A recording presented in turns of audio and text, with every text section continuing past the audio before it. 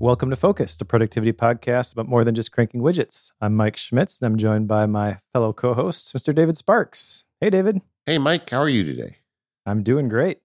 And I am very excited because we have a special guest today. Welcome to the Focus podcast, Justin Moore.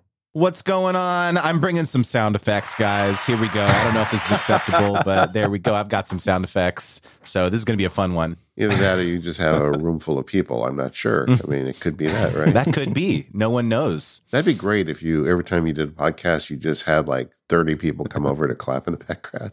Yeah, 100%. Why not? Yeah, so Justin is the man behind the brand Creator Wizard. Your official title, I guess, on Twitter at least, is a sponsorship coach. What else do you want people to know about you before we get into kind of how all that started? All right. How about I was in a metal band in high school. I am classically trained in opera. For the first 18 years of my life, I wanted to be a concert pianist.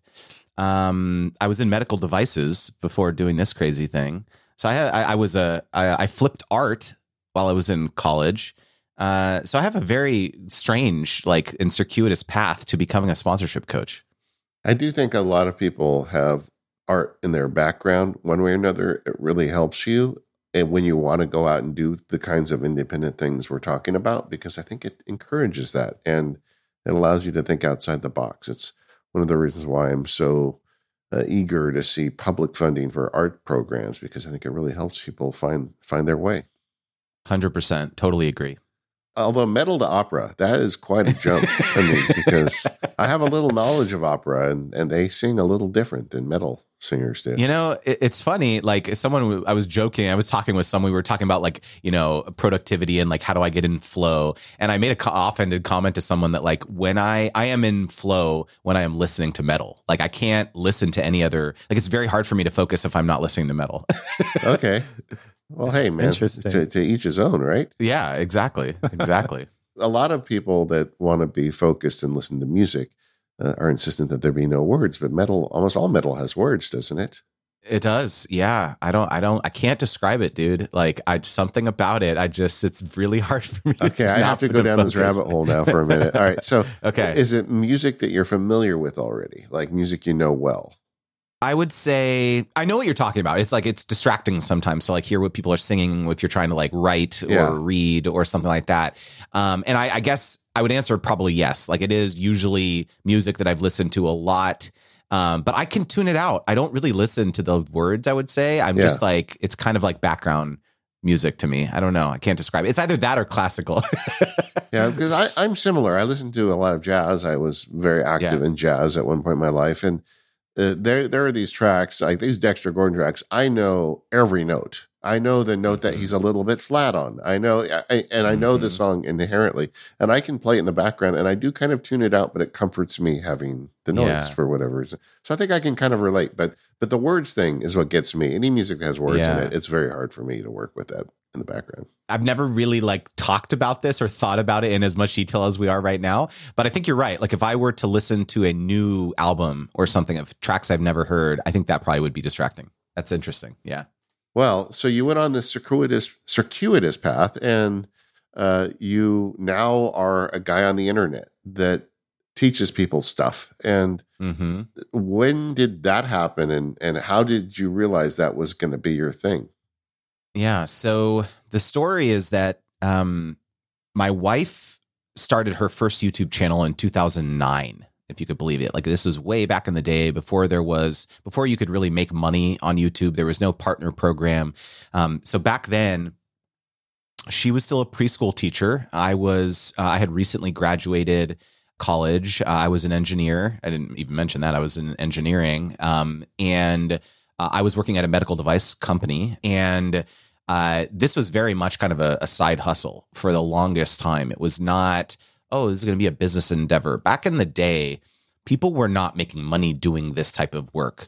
And so initially, when my wife first started, her first channel was around cosmetics and beauty products, skincare, because she didn't have anyone in her real life that actually was into that type of stuff. And so she loved testing products and trying out new hair tools and all this stuff. And so it was very much just kind of a passion project for her for a long time. But then what started happening was brands started reaching out. And initially it was to offer free stuff. It was like, hey, we'll send you our hair curler if you like show it in one of your YouTube videos or something. And she was like, yes. And she was stoked, right? Because it was like we were in our early 20s, like, right out of school, didn't have a lot of discretionary income. And so like that was super exciting for her, right? And so that was like the first year, probably. It was just free stuff. And she was stoked about that. And then what started happening was basically when the first brand reached out offering to compensate her to talk about them. That blew our minds because we were thinking that this was just like kind of a fun little side hobby. But now we sat down and we were like, what the heck? This is like brands are offering to like pay us money to talk. This is crazy. And so I was very much behind the scenes for a long time, but like, at this point, I was in business school at night. I was going to get my MBA. And my wife was like, can you look at this contract? Because I don't know like what I'm doing. And so I was like, here I am, Mr. MBA. Like I can, I could do this, right? And so I'm looking at this, had no idea what I'm doing. And so we forged those first initial partnerships, like, and made every mistake in the book. Back in the day, I attempted to have our family lawyer look at some of these contracts, and she was like, what are you doing on the internet? Like, what is that? Like YouTube? Like what? She had no idea, but bless her heart, she did her best. But like, we agreed to perpetual rights, granting brands perpetual rights, which means forever. They can use our content, repurpose it. One day we turned on the TV and we saw an ad, a commercial with my wife's footage from one of her YouTube videos on TV. They were using it for a TV commercial. And we were like, did we grant them the rights to do that? Were we compensated for that? Definitely not. So it's like we made every mistake in the book. And so fast forward and so really we got better. Like every single time we made a mistake and then we were like, okay, we're not going to do that again. Right. And so fast forward to several years and we've now done over 500 sponsorships. I think I just invoiced for sponsorship like 535 or something. So we've done hundreds and hundreds of sponsorships over the years. But what happened was that around 2015, we had this moment where we were like, okay, things are going really well with our personal YouTube channels, but the likelihood of us being able to continue to maintain this level of relevance and income and viewership on our own personal social media platforms, because by this time we had launched several other YouTube channels. We had like a cooking channel, a family vlog channel. So we were like doing a lot of things, as well as other social media platforms. But we were like, okay, this is probably like we need to diversify. Like that was our thought. It was like we need to figure out how we've got the tiger by the tail. How can we develop some other revenue streams that aren't as reliant on our personal brand, basically, right? Yeah. And so this is when we decided to launch. This is when I decided to launch an agency, an influencer marketing agency. And so I thought, okay, I have all this experience working with brands directly. What if I go to these same brands and agencies that we were working with and said, hey, I can actually help introduce you and manage campaigns for other creators. And so this was the big idea. Basically, was like, okay, I'm going to focus on. I did project management, product. That was like my background. So I was like, I think I can manage these campaigns. I have a lot of experience doing this, and so. Ran that agency and, for 7 years, basically, generated millions of dollars, of revenue, but also millions of dollars of income for other creators. And so that was like, I was sitting here thinking, about 3 years ago of this very interesting perspective that I had where I've been a creator in the trenches for many years doing deals, but I also have been in the boardrooms with these big brands and big agencies who are now not just saying, oh, we want to pay you, Justin and April, $5,000 or $10,000. We want to spend $500,000 working with 50 creators or 40 creators, which is a very different conversation. And so I thought to myself, like, man, this is like, I'm seeing so many mistakes that creators are making because they don't have this other perspective of like why brands are choosing to move forward with this person and not them. And so I started making these YouTube videos under the moniker Creator Wizard, where I was just teaching people how to negotiate and how to have a phone call with a brand and how to like think about contract. I'm not a lawyer, but like I think like very common contract mistakes and like this type of thing. How do you like price your sponsorships? And so it just blew up. I was not expecting like people to have so much interest in this very niche topic. But I'll pause there because there's a lot to dig into there. But yeah, fast forward to today. And like, I basically have pivoted completely around this idea of educating people around sponsorship strategy. I've been podcasting and publishing for a long time. And I can tell you when I go and speak at some of these podcast events, that's the number one question people ask me. It's like, how do you get a sponsor? How do you keep a sponsor? How does it work? And I don't have any of the good advice you do. In fact, the first time I was approached by a sponsor, I said, well, how much should I charge? I asked the sponsor because it was a new thing for me. It reminded me of that, Seinfeld episode where they had the lawsuit and the lawyers are being like, okay, we're going to offer him free coffee for life and $10 million. And then they say, okay, so they bring him in. They say, okay, we're going to offer you free coffee for life. And before he says $10 million, the guy says, I'll take it. And I feel like that's the attitude a lot of creators have towards sponsors at this point. I was kind of there at the beginning myself. So you're really doing a service. And for the people out there trying to figure out how to make a living at this stuff, they need your advice. So I'm really happy that you decided to take that turn. I appreciate that so much. And you're 100% right. Like one thing that was very surprising to me when I started coaching people around this was that I came into this because I had so much experience doing it personally. I came into this thinking that what people really needed were like strategies and tactics. And here's a template and here's a framework and like here's the XYZ. And this is the road I was going down because I'm just an engineer by my background. And so like that's where I was going. But so much of people's obstacles around interacting with brands, pitching brands, negotiating, oftentimes comes from their experiences with money growing up, I have found, and their confidence around, for example, if you grew up in a home where money was taboo to discuss or it was hard to come by, it's very, and fast forward and you're a podcaster now, or you're a freelancer, you're running your own business, like having those conversations and advocating for yourself and charging your worth is like a very, very tall order. And so a lot of the work that I do is like helping unwind and understand people's relationships with money.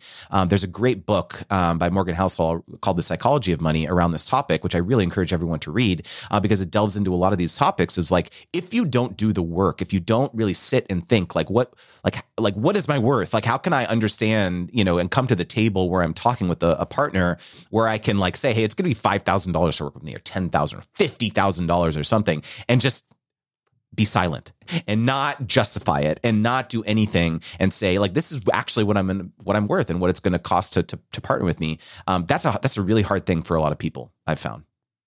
How do you balance the charging what you're worth and even knowing what you're worth with making the mistakes? Because one of the things you mentioned earlier was you made every mistake in the book. And I feel like being a recovering perfectionist, I can fall into that trap too. Is like, I can't put this thing out there yet. It's not finished. It's not, there's still flaws in it.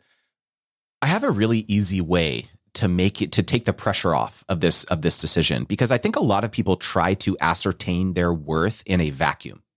They sit and they think, okay, I get this many downloads on my podcast, or this many views on my videos, or if I have a newsletter, this many opens, or whatever it is. I'm just going to use some random calculators that I find online to generate my how much it's going to be per sponsor or whatever. It's like they try to assess how much they should charge and develop like a media kit or a rate sheet or whatever, like based in a complete vacuum.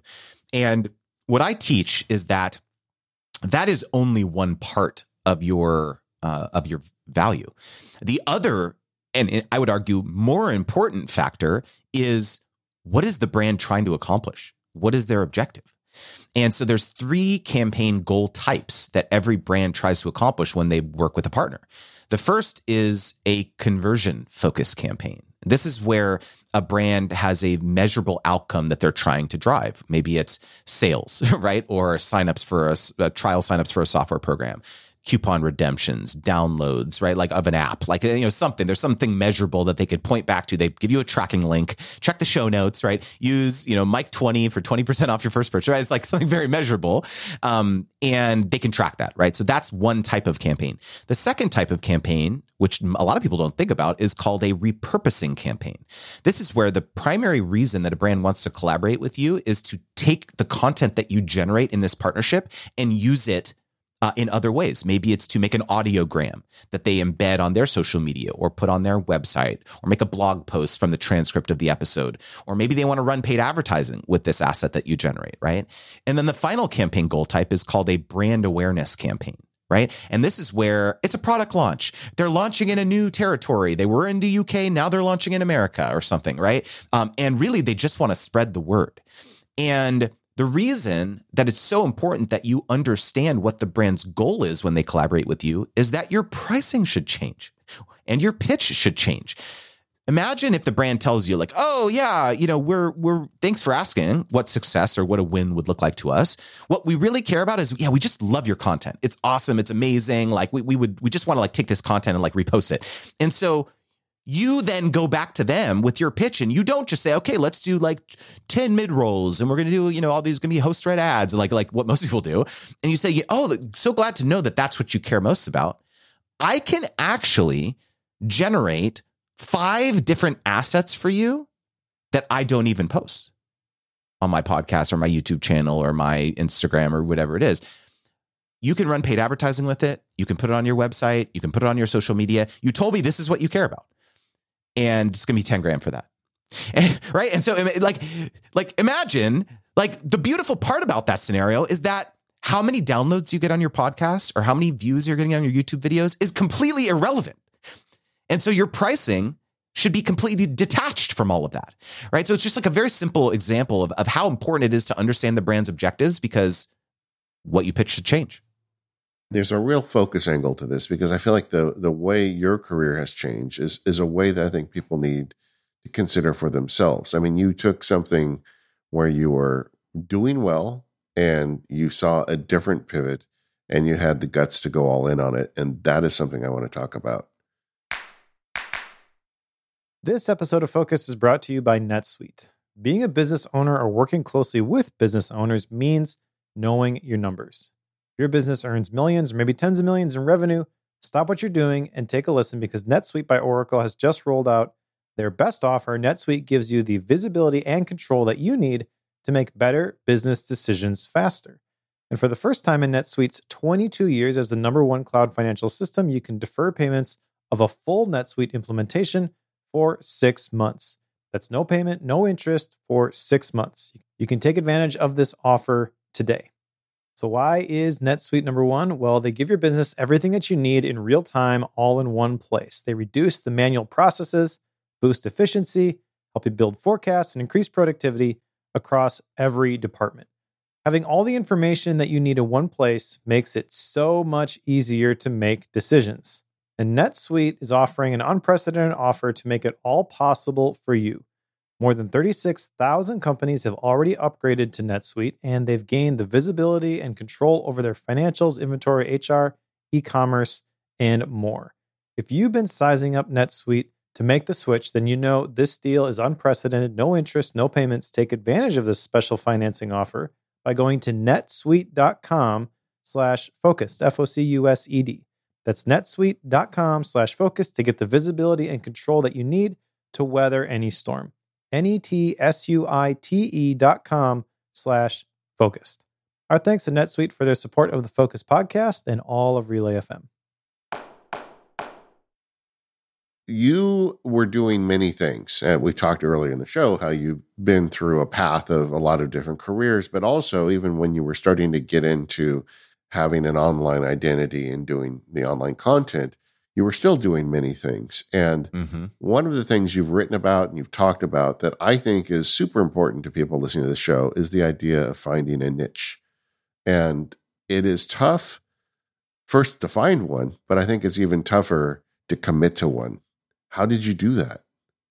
Well, I think on the surface, a lot of people are really concerned about picking a niche and hyper-focusing on something because they think it's going to limit, #1, their potential reach and impact an audience, as well as their potential financial opportunities, right? Because they think that, okay, if I'm super hyper-focused on one particular topic, then I'm not really going to be able to have a lot of the, whether it's sponsorships or partnerships or whatever it is that someone would talking about a much broader topic. And, what I have found in kind of doubling down on this particular niche is, #1, there's lots of people talking about lots of things, right? So if you're trying to cut through the noise, like let's take Twitter, for example, right? You've got the thread boys out there who are doing the 99% of people are using Google incorrectly. I'm going to show you the 1% that you need to know, right? It's like there's lots of people who are doing that type of thing. But they're like they're being very general about the types of advice that they're giving.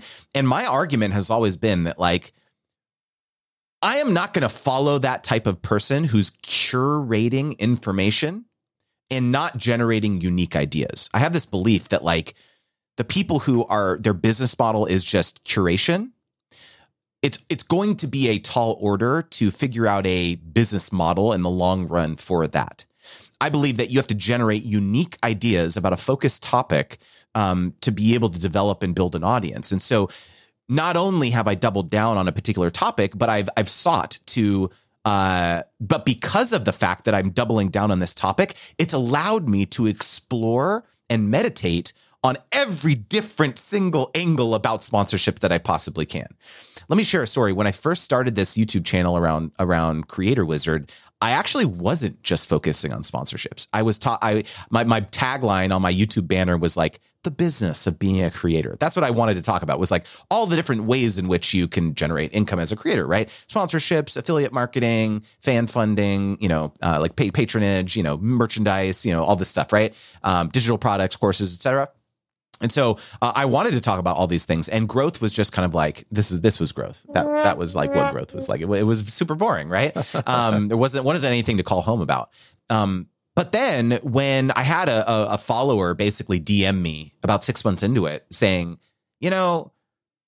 like, sponsorships is clearly your wheelhouse. Why are you talking about all this other stuff? You should just focus on sponsorships. Like, they straight up told me that. And I was like, oh, that's a great idea, actually. And so that I made a hard pivot. Like, once that person said that to me, and once I decided, okay, like, I'm just going to talk about this one thing, I instantly had this creative explosion where it was like, oh, I can think of like 1,000 topics of like things to talk about sponsorships, right? And so I just went down this rabbit hole of like analyzing every single angle that you could think of, and it's allowed me to develop this really deep expertise. The other thing I would say too is that, like, when it comes to making a name for yourself, there really is something powerful about when someone like tweets something, right? Like, oh, I'm looking for help with this, or I'm having a problem with this. And like, who should I talk to? Like, someone tweets this, and like, you open the thread and 90% of people are tagging the same person, right? Like, oh, talk to this person, and that was what started to happen to me, is like, oh, talk to Justin, right? Versus like being the like jack of all trades, like the revenue, monetization guy. Like, you don't get like compartmentalized in that same way. And so some people, that's a scary thing. But for me, I was like, tag me all day long. Let's do this. This sounds great. Right. So it's like, I think also it depends on how you interpret that in terms of how people are pigeonholing you, I guess. Yeah, I do think that part of the process is exploring and starting out even as the jack of all trades and being general, but then being aware enough to figure out where you need to drill in. I mean, I went through that personally. I had multiple careers and did not intend for the whole MacSparky thing to become my living, but kind of accidentally stumbled into circumstances that allowed it to be so. And while I hadn't started on that path, I think getting to a point where you're willing to make the jump is something that is really helpful for people. And I wouldn't fault you if you're listening. You're like, well, I'm doing too many things. Well, maybe you're doing too many things because you're trying to find the thing that you drill on.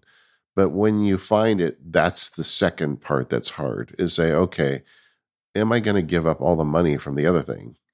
And am I going to give up the opportunity and the future that the other thing represents on this other bet? And if you're used to making multiple bets, making a single bet seems counterintuitive. But I do think for most people, that really is the best solution. Where do you guys kind of fall with that? Well, I agree with it in theory. I'm in the middle of it. You're saying you're doing a bunch of things because you're trying to figure it out. I raised my hand on the video.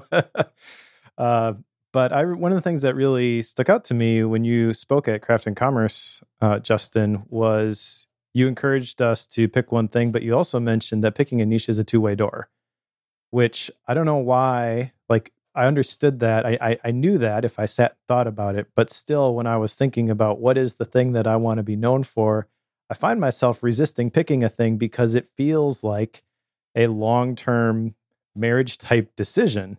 And when you said it that way, it was kind of like, oh, so if I just pick wrong, I can try again. 100%. And I'm really glad you brought that up. And I appreciate the kind words. I mean, I think this holds a lot of people back in life. I think this trepidation, this fear of making the wrong choice, of picking the wrong thing, not just with niches, but just generally, they get decision paralysis, right? And I think that there is actually very few doors in life that are one way, that you walk through them and it's impossible to go back through. There are some, obviously a handful, but like generally when it comes to our professional careers and the things that we want to be known for, I have found that like having a level of transparency, especially if you've built up an audience, like one thing I was like very upfront about throughout this whole journey of building Creator Wizard is that I have shared the good, the bad, and the ugly. And I have been comfortable, talking about my successes and failures with my audience. And that, I think, also provided me the freedom to explore these other things, because I knew that, okay, if this didn't work out, I would just make a blog post about how it didn't work out, right? And I think that not enough people are willing to have that level of vulnerability, because I think, people are a lot more accepting than we realize, right? Yeah, maybe it doesn't work out, and that's okay. Case in point, when about 6 months ago, you would think, right? I told this whole story about being a sponsorship coach and how it's changed my business and all this stuff, right? But 6 months ago, I started getting a little bored, right? I started getting a little bored with talking about sponsorships, and I still love it, right? But it's like I was looking for this another kind of creative output, right?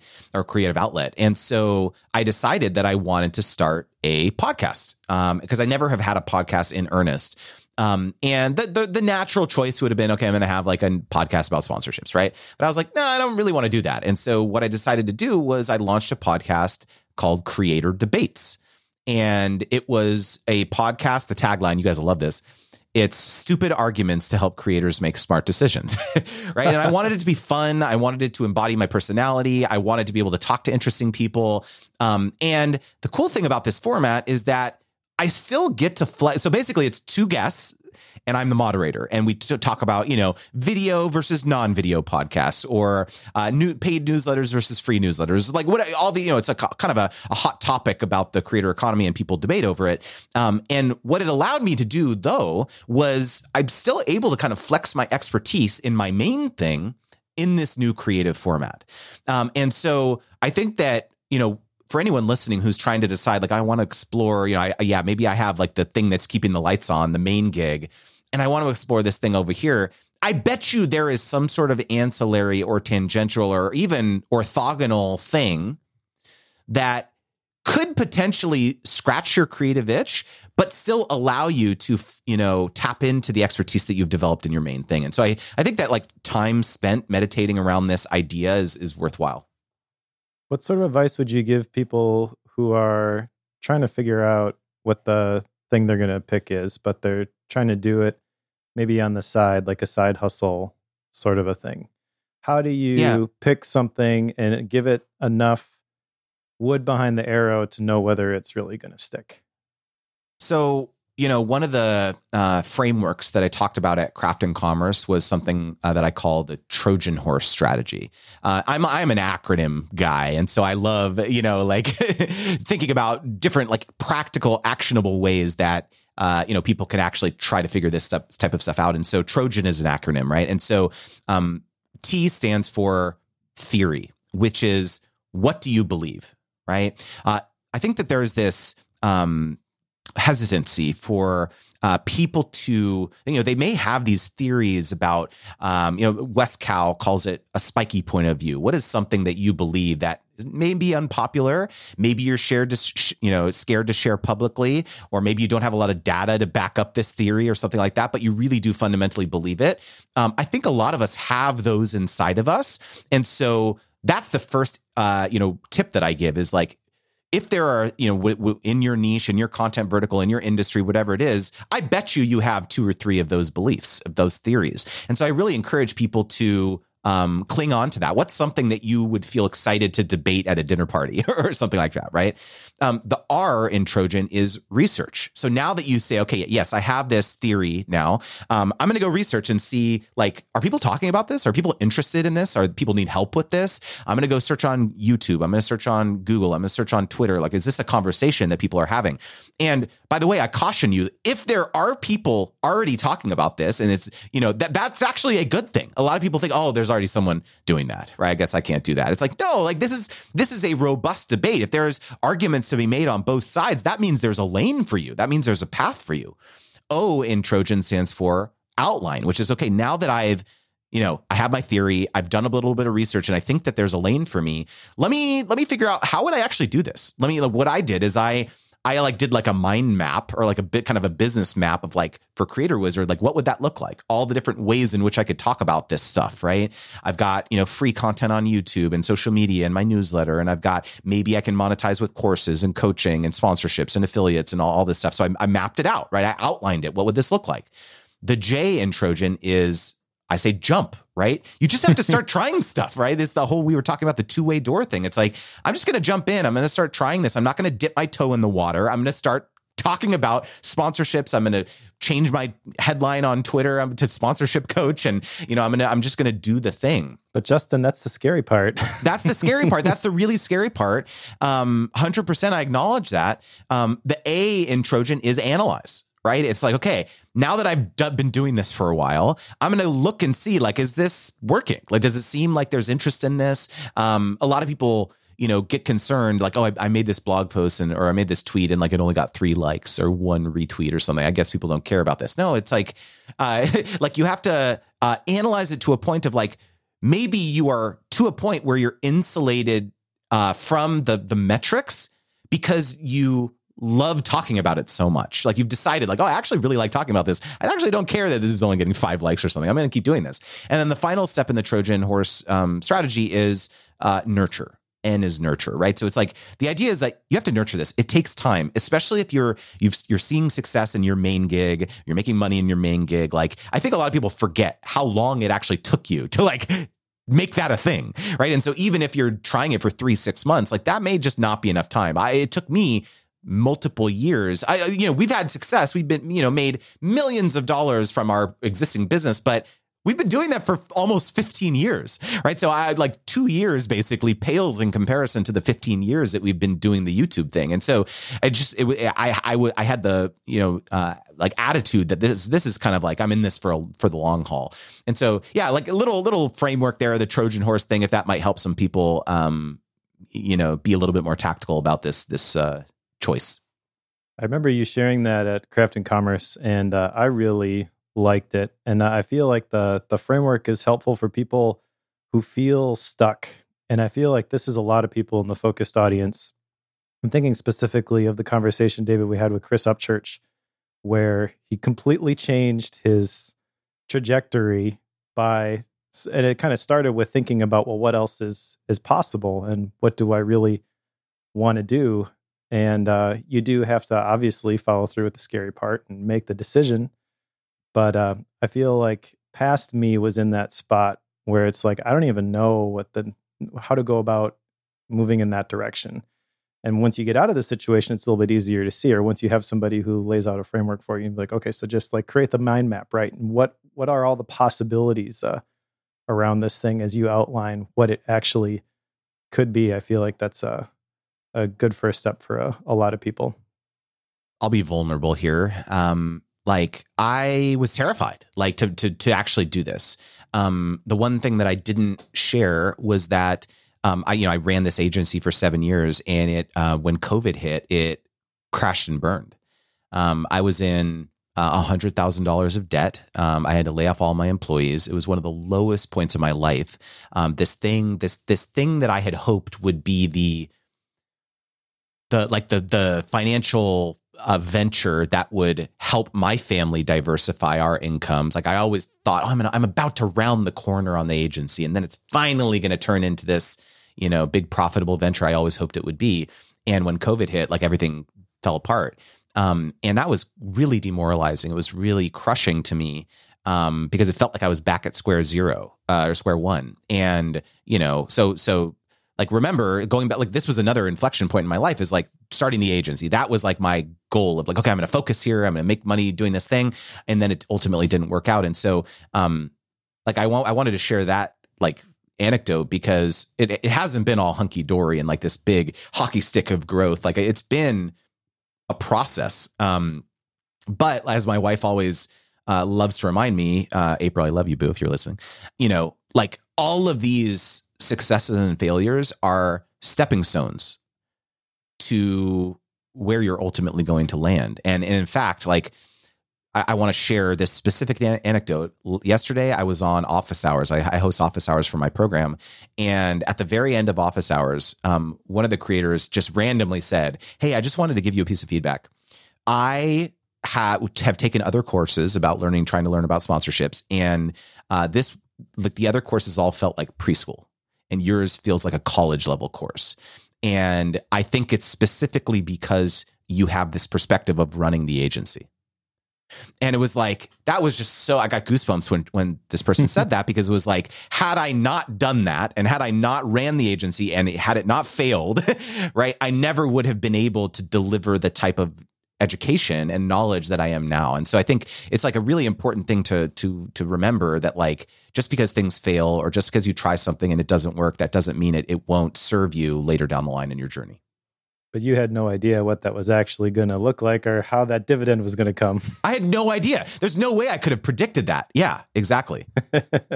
I see the fable of the Chinese farmer every day. And this is another one, Everybody says, hey, you found a horse. That's great. Maybe. Your son broke his leg because he was taming the horse. That's terrible. Maybe. They didn't recruit your son to the army because he has a broken leg. Maybe, you don't know how this stuff is going to turn out. But I think that gets to that point. What is the J, the jump in your Trojan? The fear is definitely the thing that keeps a lot of people from doing it. And I think you have to look at it as a step in a path. And there are certainly risks, and it may fail for you, but it may lead to the broken leg, to avoiding conscription, to whatever you need to be doing. I think that the bigger question to yourself when you're at the jump point is, if 40 years from now I'm laying in my deathbed and I look back at this moment, which decision will I wish I had made? That's a little contrary to a lot of the advice I've given in the past. I always tell people, don't jump if you haven't got a way to take care of yourself, especially if you've got a family and you've got commitments. Obviously, I don't want someone to listen to me and go bankrupt because they wanted to be a Chinese farmer. But I do think that people should be a little fearless with this, and that is a piece of it. And you just have to kind of take that into consideration.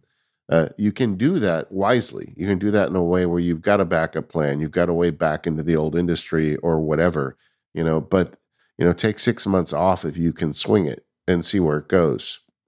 I think it's very easy to dismiss the J, and you really shouldn't.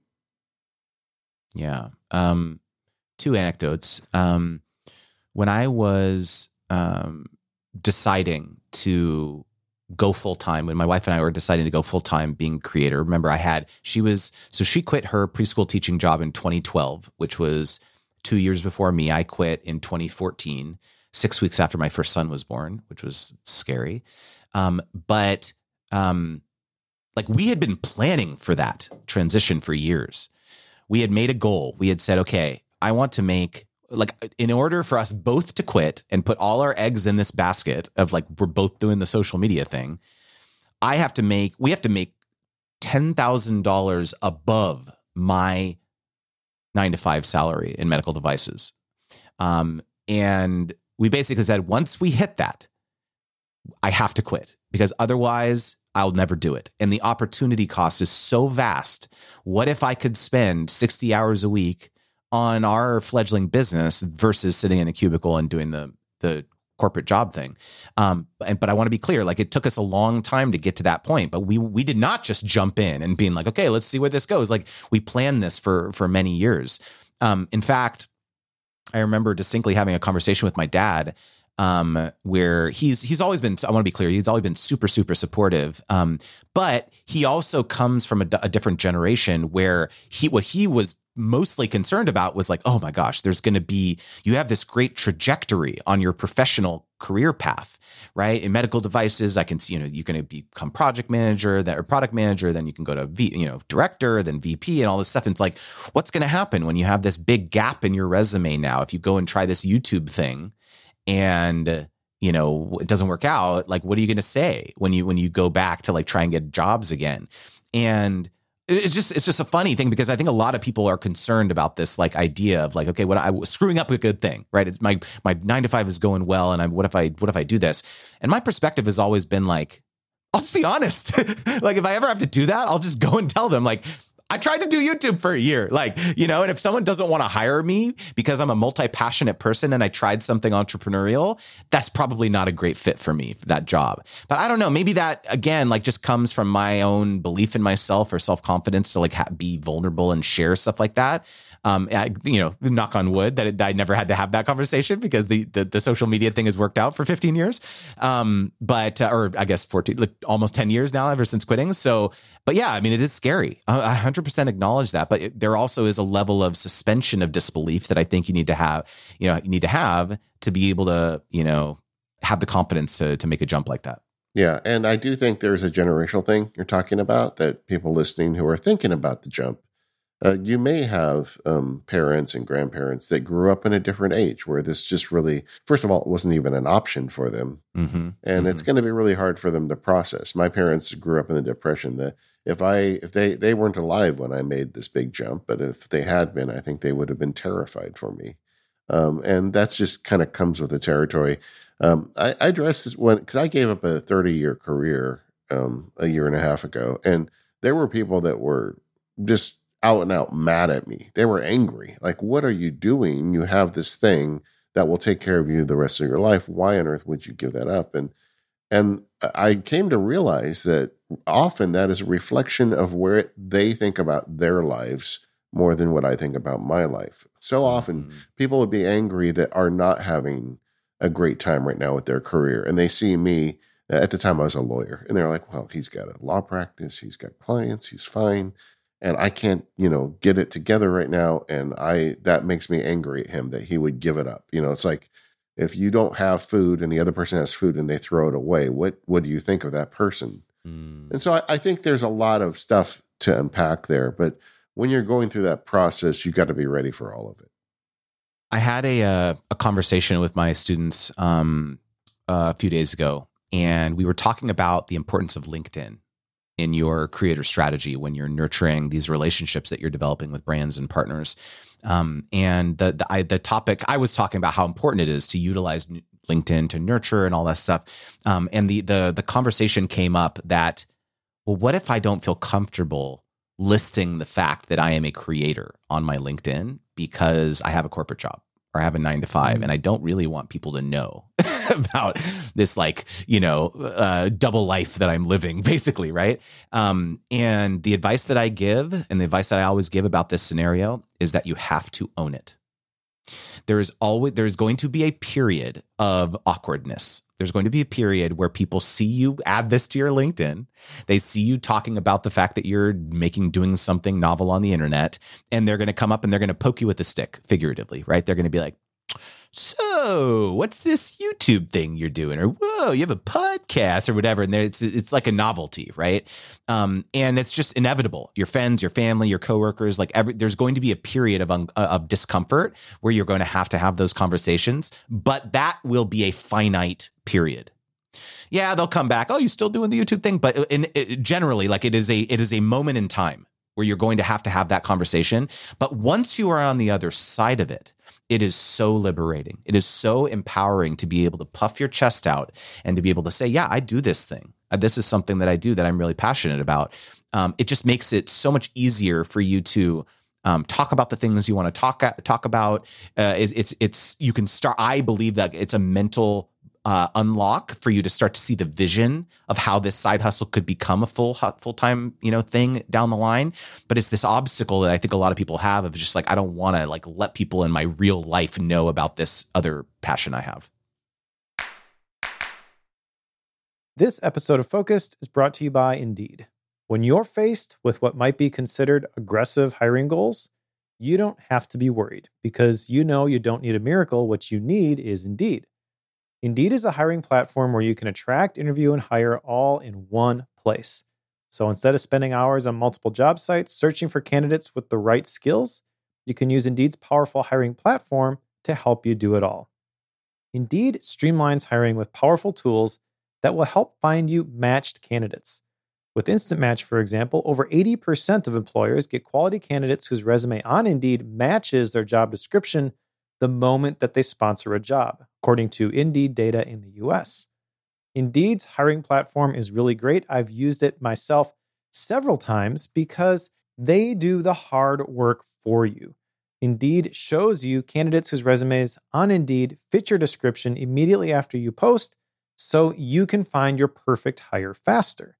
And even better, Indeed is the only job site where you only pay for the applications that meet your must-have requirements, which makes it an unbelievably powerful hiring platform, delivering 4 times more hire than all other job sites combined, according to Talent Nest in 2019. So join more than 3 million businesses worldwide that use Indeed to hire great talent fast. Start hiring now with a $75 sponsored job credit to upgrade your job post at Indeed.com/focused. FOCUSED. This offer is good for a limited time, so claim your $75 credit now at Indeed.com/focused. That's INDEED.com/focused and support the show by saying that you heard about it here. Terms and conditions apply. Need to hire? You need Indeed. Our thanks to Indeed for their support of the Focus podcast and all of Relay FM. All right, Justin, you posted a blog post about 3 takeaways from kind of like a year-end review, and there were a couple themes in here that I thought are very much in line with our focused audience here.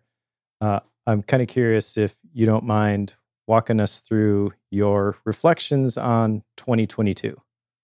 Sure. So let me quickly share like a summary of like what happened for me in 2022. I was just in the final stages of shutting down my agency that failed.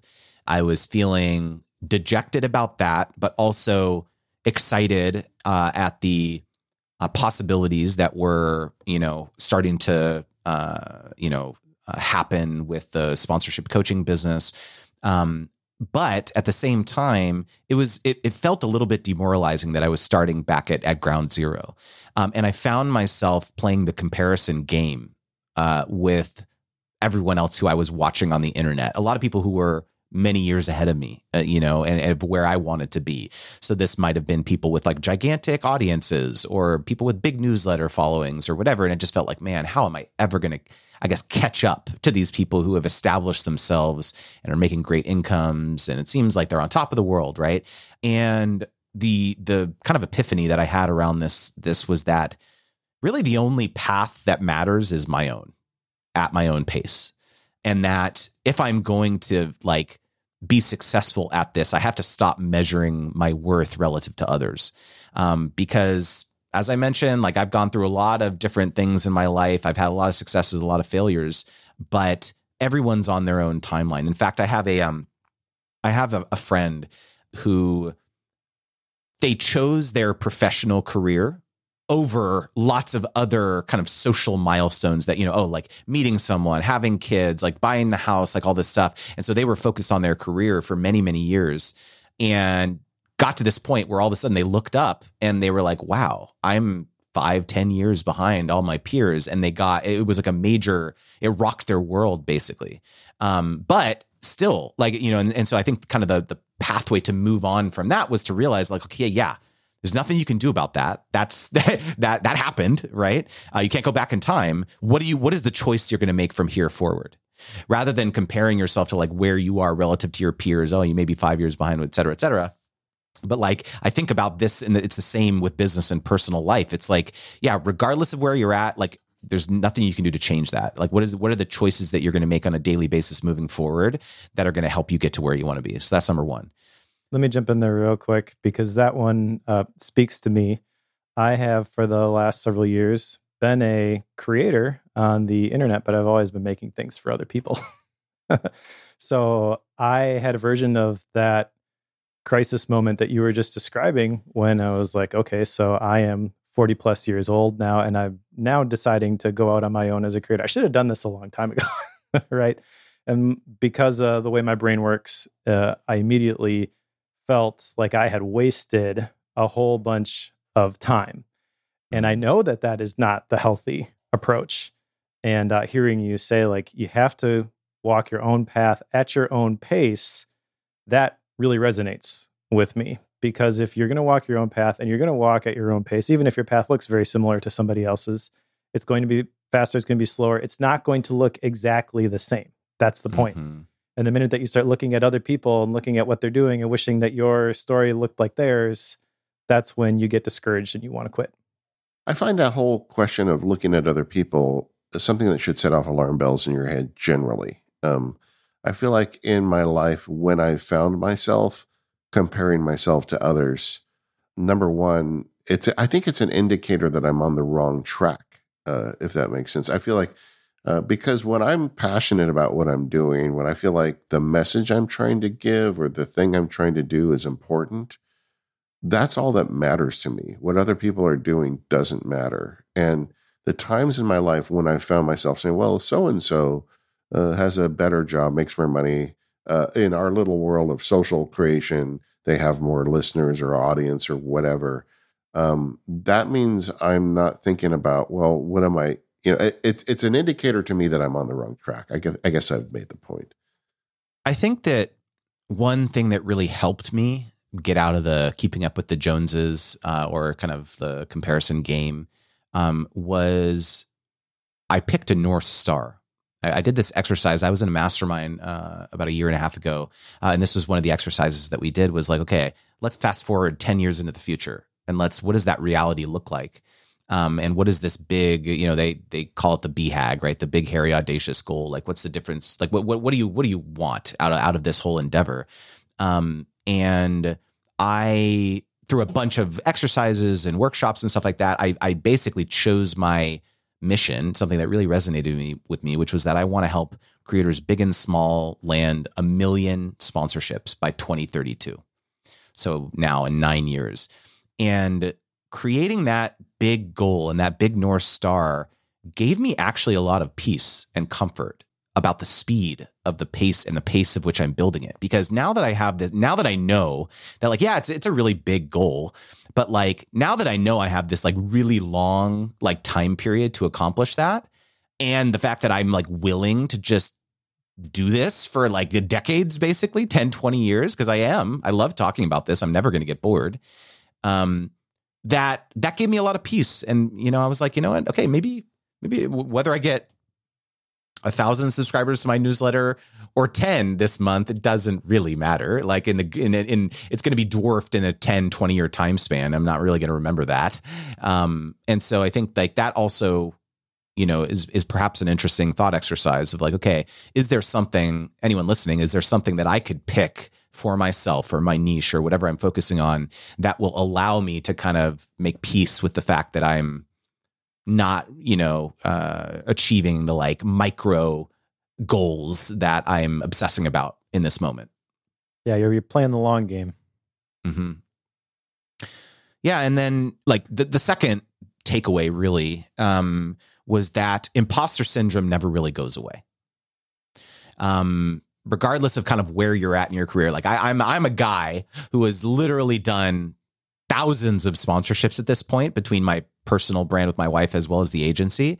And I felt tremendous imposter syndrome when I started talking about this stuff. Are people really going to like listen to this guy? Like this random nobody. I'm not a certified coach. I don't have a certification. I just called myself a coach. Like, I had a lot of imposter syndrome about starting to talk about these topics.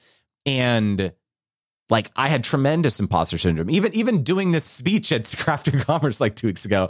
Like I was like, man, am I really going to be the guy to like step up on stage and like share all this like, quote unquote wisdom with people? But it's like, you just have to shove it down, right? Like I think really number one, knowing that everyone, like, imposter syndrome is never going to go away. I feel like that's like a lot of freedom to just kind of go for your dreams, because it's like you're never going to be at the point where you feel like you're an expert. But like, you are definitely right now in this moment, anyone listening, I guarantee you that you are at least a step ahead of someone else in your industry or in your career.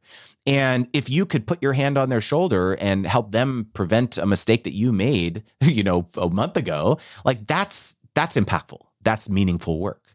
And so I think that's like a very, very critical thing to realize, is like you're never gonna, just like I was hoping to like round the corner with the agency. I think the corner just doesn't exist. I think for a lot of, for most people. And you just have to be comfortable with that. Well, that's kind of my issue with goals in general. I remember when I was training for a half marathon, the short version of the story is I overtrained and hurt my knee a week before, but I've been training for 18 months. I was going to finish it anyways. And I remember crossing the finish line, my knees busted up. I know I got physical therapy ahead of me, and I just felt this vacuum as soon as I crossed the finish line. It's like, okay, accomplished that one. Now what's next? I mean, even if you do finally round the corner and you knock it out of the park, there's still, the goalpost is going to move on you. So I think just you have to fall in love with the process, no matter what it is. Whatever, if it's a side thing, whether it's your main job, you're going all in with this thing, you're going to take it full time. If the act of doing the thing has to be enough. And then the other thing that stands out to me with the imposter syndrome piece, because I feel this more now that I've decided to go full time as a creator than I did before. Before it was just kind of like, well, this is a side thing. It's not really my main thing. So I'll just do this thing, and people like it, cool. If not, oh well, I'll go back to the day job. Now it's like, if I'm going to plant my flag and be like, this is what I'm going to be known for, I feel like the voice in my head is telling, it's going to point out every single flaw, every single thing that I don't know. Every single time I see somebody who knows more than I do, doing it better than me. And one of the things that is helping me in this process as I'm battling this amplified imposter syndrome right now is I heard somebody say that imposter syndrome never goes away, but it's really an indication that you care about the work that you're doing. And the minute that I was able to reframe it as like, oh, well, this is actually a good thing, right? Because it's going to make the end product better. And then you couple that with falling in love with the process. Like eventually the quality will get there through the quantity. You just got to show up every day, do your best, help the person, for making the mistake that you just made, and rinse and repeat. When I think about the journey that my wife and I have been on, I almost never think about, oh, the money we made, or like these arbitrary we got to this many subscribers on our YouTube channel. I literally never think about that. Like what I think about is the story of why I wear an eye mask to sleep. I wear an eye mask to sleep because there was a moment in the early days of our YouTube channel where right after my wife quit her job, she would stay up until 2, 3 a.m. every morning, every night on her laptop, replying, engaging. And back in the early days of YouTube, the way you got like known was you would comment on other people's videos and try to be the first one. So you would be at the top of the comments, like, when a big like YouTuber like released their video. And so like setting notifications, like the hustle, the grind of like doing that. And my wife was a straight up hustler, but I had to wear an eye mask because I had work the next morning, and she had the light on while she was on her laptop in bed doing the grind. And like, that's the story. That's what I remember is like this process of us of us doing this over the years. And like, I really smile when I think back on those memories, and to your point, like I don't really think about or remember those other milestones or those other like, I guess quantifiable milestones. The other thing that that one kind of leads into the third point I feel really well is the idea of the boundaries. So how did you learn to set those other than the eye mask? Yeah, I mean, it's like it's a really tricky subject of just work-life balance when you work for yourself or when you're trying to be a freelancer. This is the way in which you derive income, is not like, okay, I can check out at 5 p.m. and, come home and just anyone who's watched like Severance, and something like that, it's like, I like completely separate my work and my personal life. When you do that, like what I have found throughout this process is that, just like having this kind of effortless work-life balance is just not a thing when you work for yourself, or when you're going down that path. The real truth of it is that you have to be disciplined and make the effort to set your own boundaries. Because especially, it's even like for my wife and I in particular, like our life is our work. Like we share our life, our family's life on our YouTube channel. So it's even more of a gray, area. And so it's like I'm not going to lie, like we work a ton. We work way more than we ever did when we had like a 9-to-5 job, but we love it. And it allows us and it affords us a lifestyle to be able to take vacation whenever we want, and go with our kids during the summer and just do whatever. Like we don't have to worry about vacation days. Yeah. But there's pros and cons to that. And you have to try to be quite strict about those types of things, especially when both you and your partner are doing it together. That's a conversation in and of itself. But it is like, it's just not work-life balance is just not something that happens. And it goes back to this conversation we were just having around milestones and goals and all that stuff, because like at some point, like we've definitely had burnout over the years. Like there was a point where we were daily vlogging for 3 years. We did not miss an upload for over 1,000 uploads. These are like 10, 15-minute videos. So you can imagine like that at the holidays, you're sick, like, you just grind it out. And so like there definitely was a point throughout this journey where we were just like, screw this. Like we can't do this anymore. Right. It's just not great for your mental health. And so we've definitely been to the point of doing it excessively. And so it definitely is something that you have to put boundaries in place for you and your family. Boundaries are the thing, though. I mean, it doesn't matter what you're doing. You have to set your own boundaries. If you're working a day job, you have to set the boundaries that I'm not going to respond to email when I'm right at home. If you're trying to make something, you got to set boundaries that I'm not just going to go scroll through the endless feeds and dip into the infinity pools, but I'm actually going to consume things with the intention of creating something with it. I don't know. I feel like this is the thing. If you were to encapsulate focus in a nutshell, it's the ability to set the boundaries so that you can stay focused on and be intentional with the thing that means the most. One of my favorite employees that I used to work with at my agency came to me one day. So I was always, I think this is like an entrepreneur's or freelancer's dilemma, which is that because I'm like, it's my business, I'm like fighting for what for every nickel and dime and revenue in the business.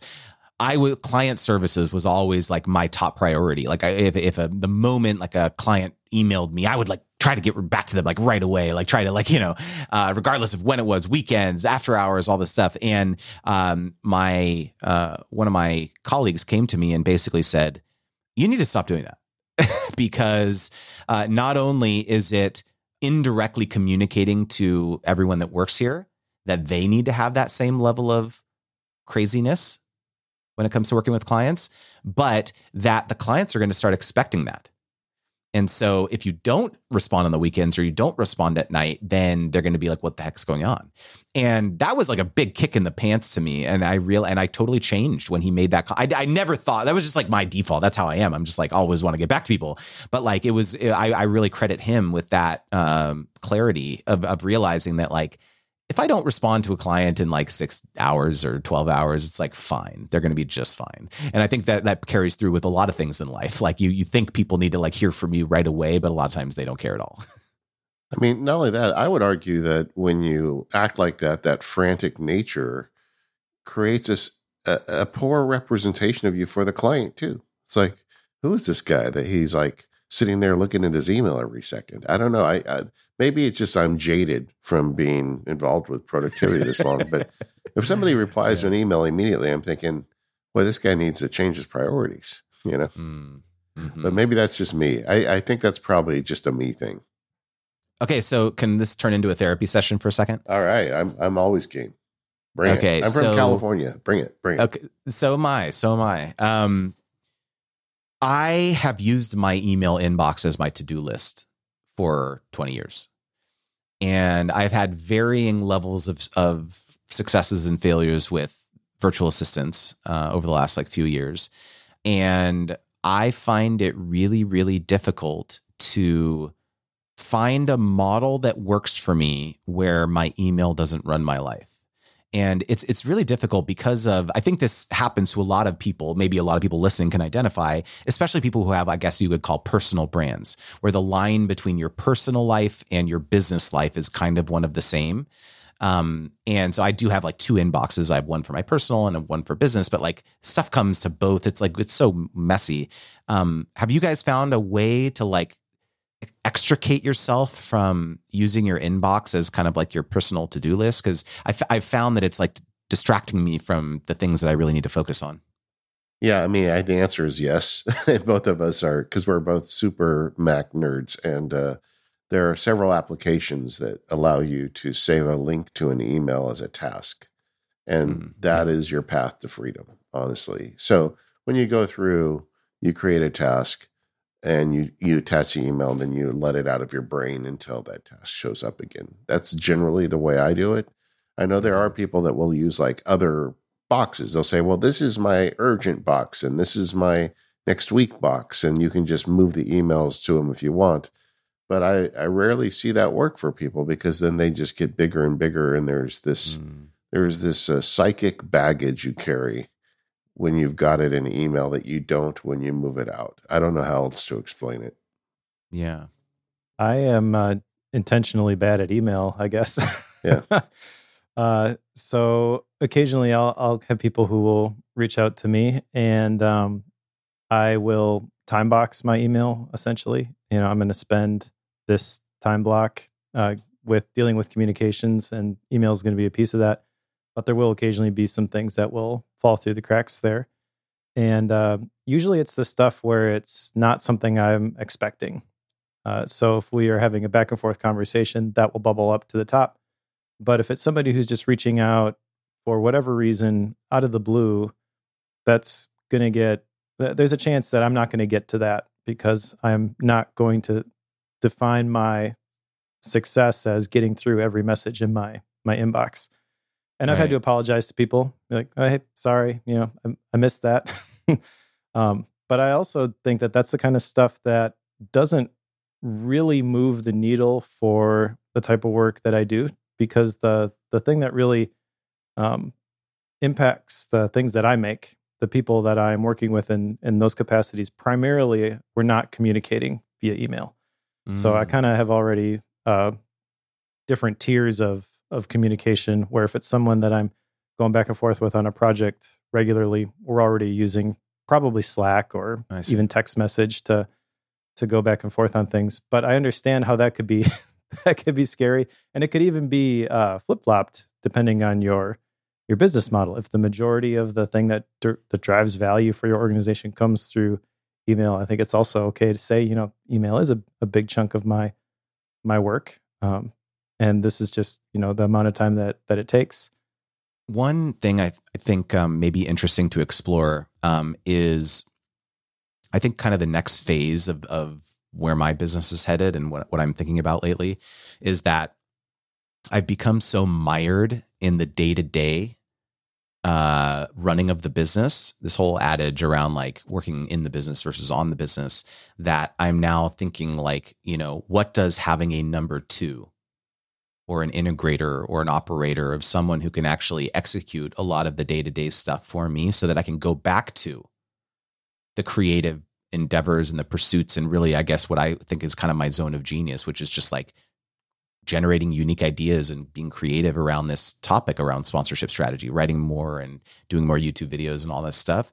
And like that presents a challenge in and of itself, is like, how do I identify not only the person and the person with the right characteristics and qualities and all that stuff too, but like, how do I let go?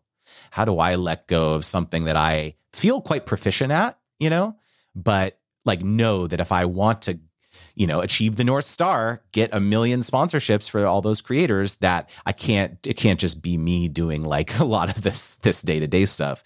And so that's actually literally something I'm like, I just listened to the book Rocket Fuel, and it was very helpful in helping me think through a lot of this kind of next phase. But it's like it's a never ending process, I guess. Yeah, I feel like you never get the balance just right, or it's never static. I have the same challenge because I make a living dealing with people in the world. And I feel like if I spent all my time in email correspondence, I wouldn't make anything new and I would be out of business pretty shortly. But if I didn't interact with the people that are interested in the stuff I make, I wouldn't get an idea of what's interesting to them. So that really informs what I create. So you have to find that balance. But I mean, to tell you the truth, I don't think there is an easy answer. You think someone like a president, right? Or someone who runs a big company, they don't spend their time dealing with email. But then I just got done reading that Tim Cook spends like an hour and a half every day reading random emails from Apple customers, and like, well, why does he give that much time to something that, that trivial? Well, it's because he needs to identify with his customers. So I feel like the answer is somewhere in the middle, and we all have to think about it. And I think anytime you think, well, now I've got that solved, there be dragons, because you don't. And it's a balance that you need to revisit often. But yeah, I understand why this is on your mind, because it's always on my mind too. Mm-hmm. So my previous gig was as an integrator. So if I could give you some advice, I feel like the North Star is the great first step.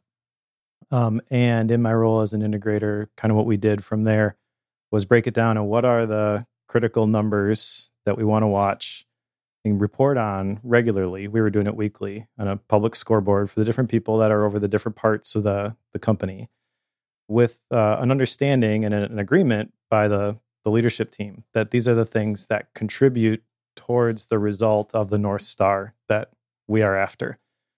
And just having the North Star and then having the day-to-day, I feel like, is not enough. That bridge is too far. It's easy for your brain to wander and be like, oh, this shiny new thing over here, this notification that I got, this email that came in, this is probably important. I should go see what that is.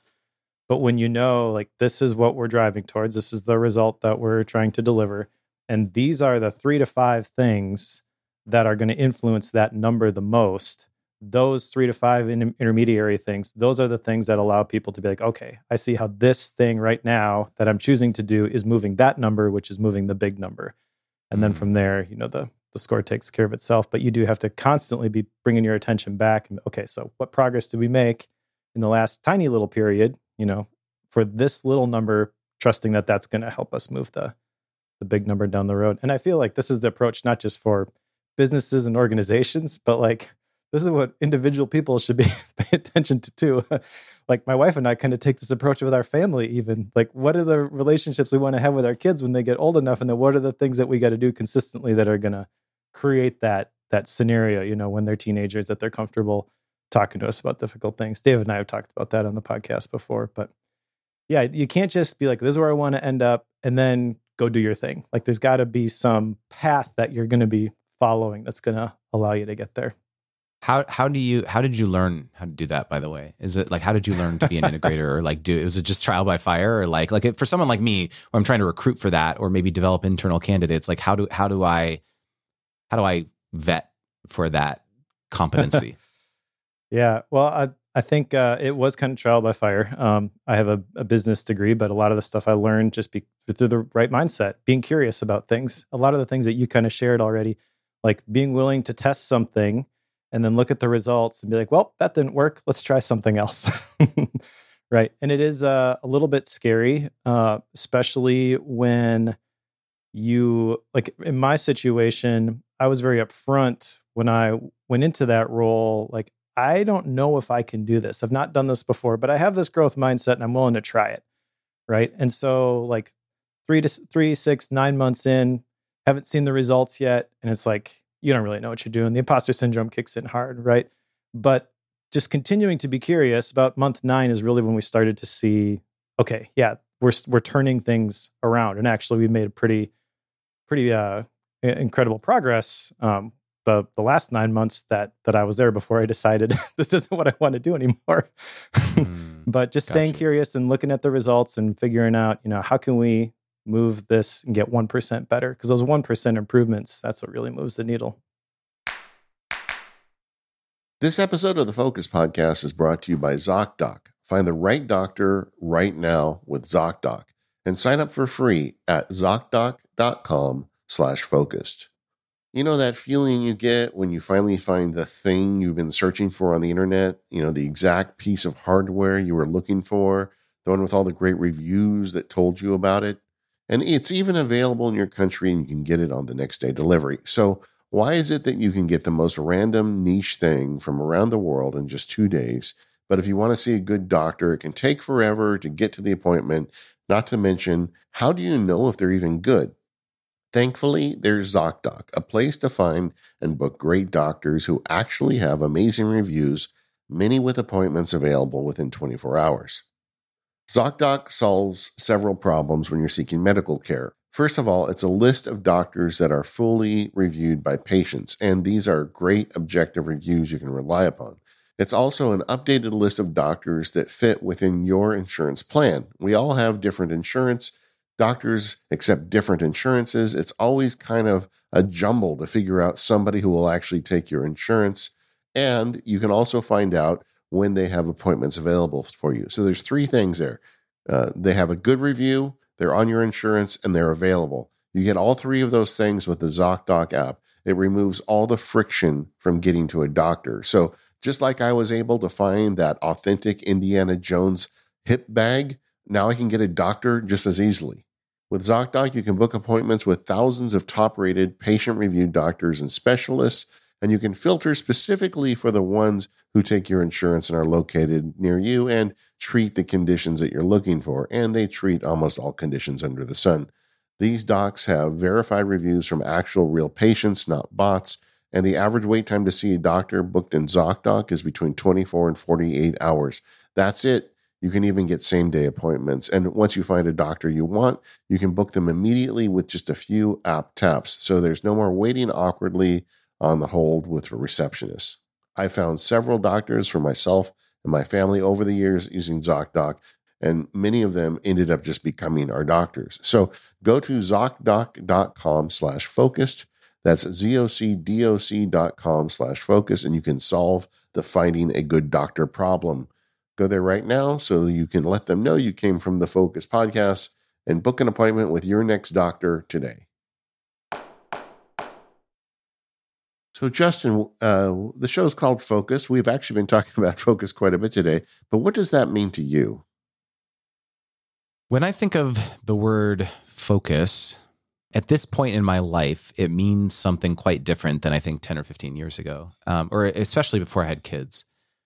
Before I had kids, it was pretty easy to be pretty self-centered about your goals and the way in which you focus. You spend your time and your aspirations. But ever since, and my kids are 9 and 6 now, so they're getting definitely a little bit older. But for those early years, it's kind of impossible. It's very, very difficult to truly focus and have like uninterrupted time where you're in flow without like needing to like attend to something else. And so I think my relationship with focus has definitely changed over the years. And so, and how hard I am on myself about my productivity, especially because I'm the type of person where like, I need to feel like it's a good day's work if I've like felt productive and I got a lot of things done. But like after having kids, like that goes out the window because there's lots and lots of times where I did not feel productive. I did not feel like I got all the things that I wanted to get done for whatever reason. My kids are sick or there's school commitments or there's whatever it is, right? Or you just have to change the sweater on that damn Polly Pocket. I remember those days. Exactly. Right. And so like my relationship with focus now is I don't judge myself on whether a day is good if I've been productive or I've been focused. I judge myself on whether I felt I did good work. And good work is not quantitative. Good work is like I impacted someone in some way. Maybe it was one person. Maybe someone, I responded to someone. And like my work is quite measurable in that way where I get feedback quickly. Where if I give someone advice about, hey, you should do this, say this to the sponsor, they'll email me back in a couple of days and be like, it worked. I just made $5,000 or something. Right. So it's like, and to me, it's less about the money to me. And it's more about what the money enables people to do. It helps them see the possibility of doing this for themselves, of being full time and seeing the income stability and clarity that they have never had in their business. Or it gives them like there's two highs that I chase. The first is when I help someone get their very first paid partnership, where to date they've all been getting like free stuff. Hey, free access to the software, free gizmo or whatever it is, right? And then they get paid for the first time, like $500 or $1,000 or $100 or whatever. It's like, whoa, like I didn't know I could actually make money from this thing. So that's like an amazing feeling. And then the second one is like helping people realize that, oh, I can actually not just charge $1,000 for this. I can charge $10,000 without 10 times the amount of work. Like, what does it actually take? And so like those two like moments in people's lives, I absolutely love the stars that I see in people's eyes when they're able to make that happen. And so like, to me, that's the work that's meaningful, that's going to drive me the rest of my career. And like, so if I'm able to focus on the daily things that help me achieve those two things, those two moments, like I'll have led a worthwhile life. And again, it's also like, that's professionally, but like going back to, I had this chart in that recap, article that we were talking about, where it was, I can't remember exactly what the source of the article was, but it was basically this bell curve. And it was called the chart was called Time Spent with Children. And it has hours per day on the y-axis and age on the x-axis. And it shows that like basically the peak of this bell chart is 36 or 37, basically, which is, I'm literally 37 years old right now. And the amount of hours that I'm spending with my children on that, it's like basically 4.5 hours, right? Because they go to school, I see them in the morning and at night, or summer camp or whatever. And so I'm seeing them about 4.5 hours a day, roughly. And we're not sleeping. And like, it only goes down from there, right? So as I get older, as my kids get older, the amount of time that I'm going to spend with them on a daily basis will go down as well. And so it's like, it's really tough because like, this is also the peak times of earning potential for a lot of people. And so you have a tendency to like focus on work and focus on all that. But like, my oldest is 9 and he's going to graduate in 9 years. That terrifies the hell out of me.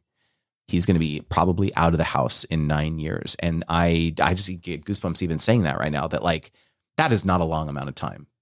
And so focus to me is like as equally like, yeah, impact in my job and what I do, but also focus on like, how can I be the most present dad and husband that I can be in my kids' lives and my wife's life. So, yeah, my answer would have been a lot different 10 years ago, but, and it's probably going to be even different still when my kids leave the house too. I think it's just an evolution, the whole thing. Yeah. I think the moment you have your first child is like the pivot point of your life. I don't know anybody that hasn't had that experience. Like, and I think it's like goes down to responsibility. Before kids, if you mess up, you're the only one that pays. But after kids, they pay if you mess up. And it just changes everything. What do you do when it gets hard? I think I'm a very ambitious person. And so I'm always tinkering. I'm always trying new experiments. I'm always trying to figure out how I can impact people in new and different ways. And so I invest a lot of emotional energy in these various experiments that I'm trying. And I also get very excited, but I get also depressed when they don't work out. That's just part of my personality, I think. I'm very excitable. And I don't know if that's a good or a bad thing, but it's like, it's hard when things that I think are going to work out don't. Like the agency feeling, that was really hard because there was a lot riding on that. A lot of time, a lot of late nights of travel that I put in that I had to lean on my wife a lot, with the kids and like, just me continuing to promise her like, don't worry, it's all going to be worth it. It's all going to be worth it. I promise. Right. And then for that not to happen was crushing. It was really, really like emotionally devastating to me. And so I'm not sure that it's ever not going to be, there's always going to be times when it's like hard in life, even though things are going well now. Like I'm sure there's going to be moments and pockets of challenge, but I think my life like lesson that it's still like in process for me is not tying my feeling of self-worth to my job and my career and the work that I do. Because for almost my entire professional life I have. And I think I'm in kind of a time of discovery of like what my worth and my value is, if not the work that I produce. I don't think I have the answer yet, but that's I think the current hard thing for me right now. I do think that that's something that happens about your age, right? You're starting to realize there's more to life than the career, especially with the kids. And I think you're going to be fine, man. It's all good. I hope so. I told you this is going to be a therapy session. Yeah, it is. It is. Well, listen, Justin, if somebody's listening and they're like, I need to learn more about Justin, or maybe I need to talk to Justin about helping me figure out how to deal with sponsors and branding, where should they go? I would say probably the best way is my newsletter. It's creatorwizard.com/join. It's totally free. 2 reasons why you should join. Number 1, I literally send you paid sponsorship opportunities every week for free. A curated list of brands that are already saying, hey, we want to partner with people to like talk about our products. So that's number 1. And then the second thing is like I share tons of resources around sponsorship strategy, YouTube videos, articles. So if you like are trying to understand like, hey, actually, I think I could work with brands or I could get sponsors for my creative thing. And you have no idea what, like the first thing of like how to do that. I have a lot of resources around negotiating and understanding how to price and all that stuff too, that I share in the newsletter as well. So yeah, creatorwizard.com/join. Can I jump in here and say, even if you don't think you need help with sponsors, because I think maybe the common thing is I'm too small, I can't attract an audience. You just look up or Google how to get a sponsor and you see like the CPMs for a podcast and you look at your show and you're like, oh, I only have a couple hundred downloads and that's never going to be me.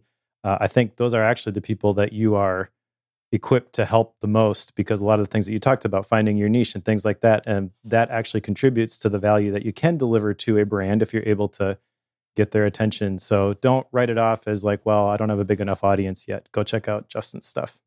Appreciate that and 100% agree. Thank you, Justin, for coming on. And thank you to our sponsors today. That is our friends at NetSuite, Indeed, and ZocDoc. Thank you, everyone, for listening. If you want to leave feedback for the show or sign up for Deep Focus, where today we'll be hearing a crazy story about Justin's time as an art broker, you can do so at relay.fm/focused. Otherwise, we'll see you next time.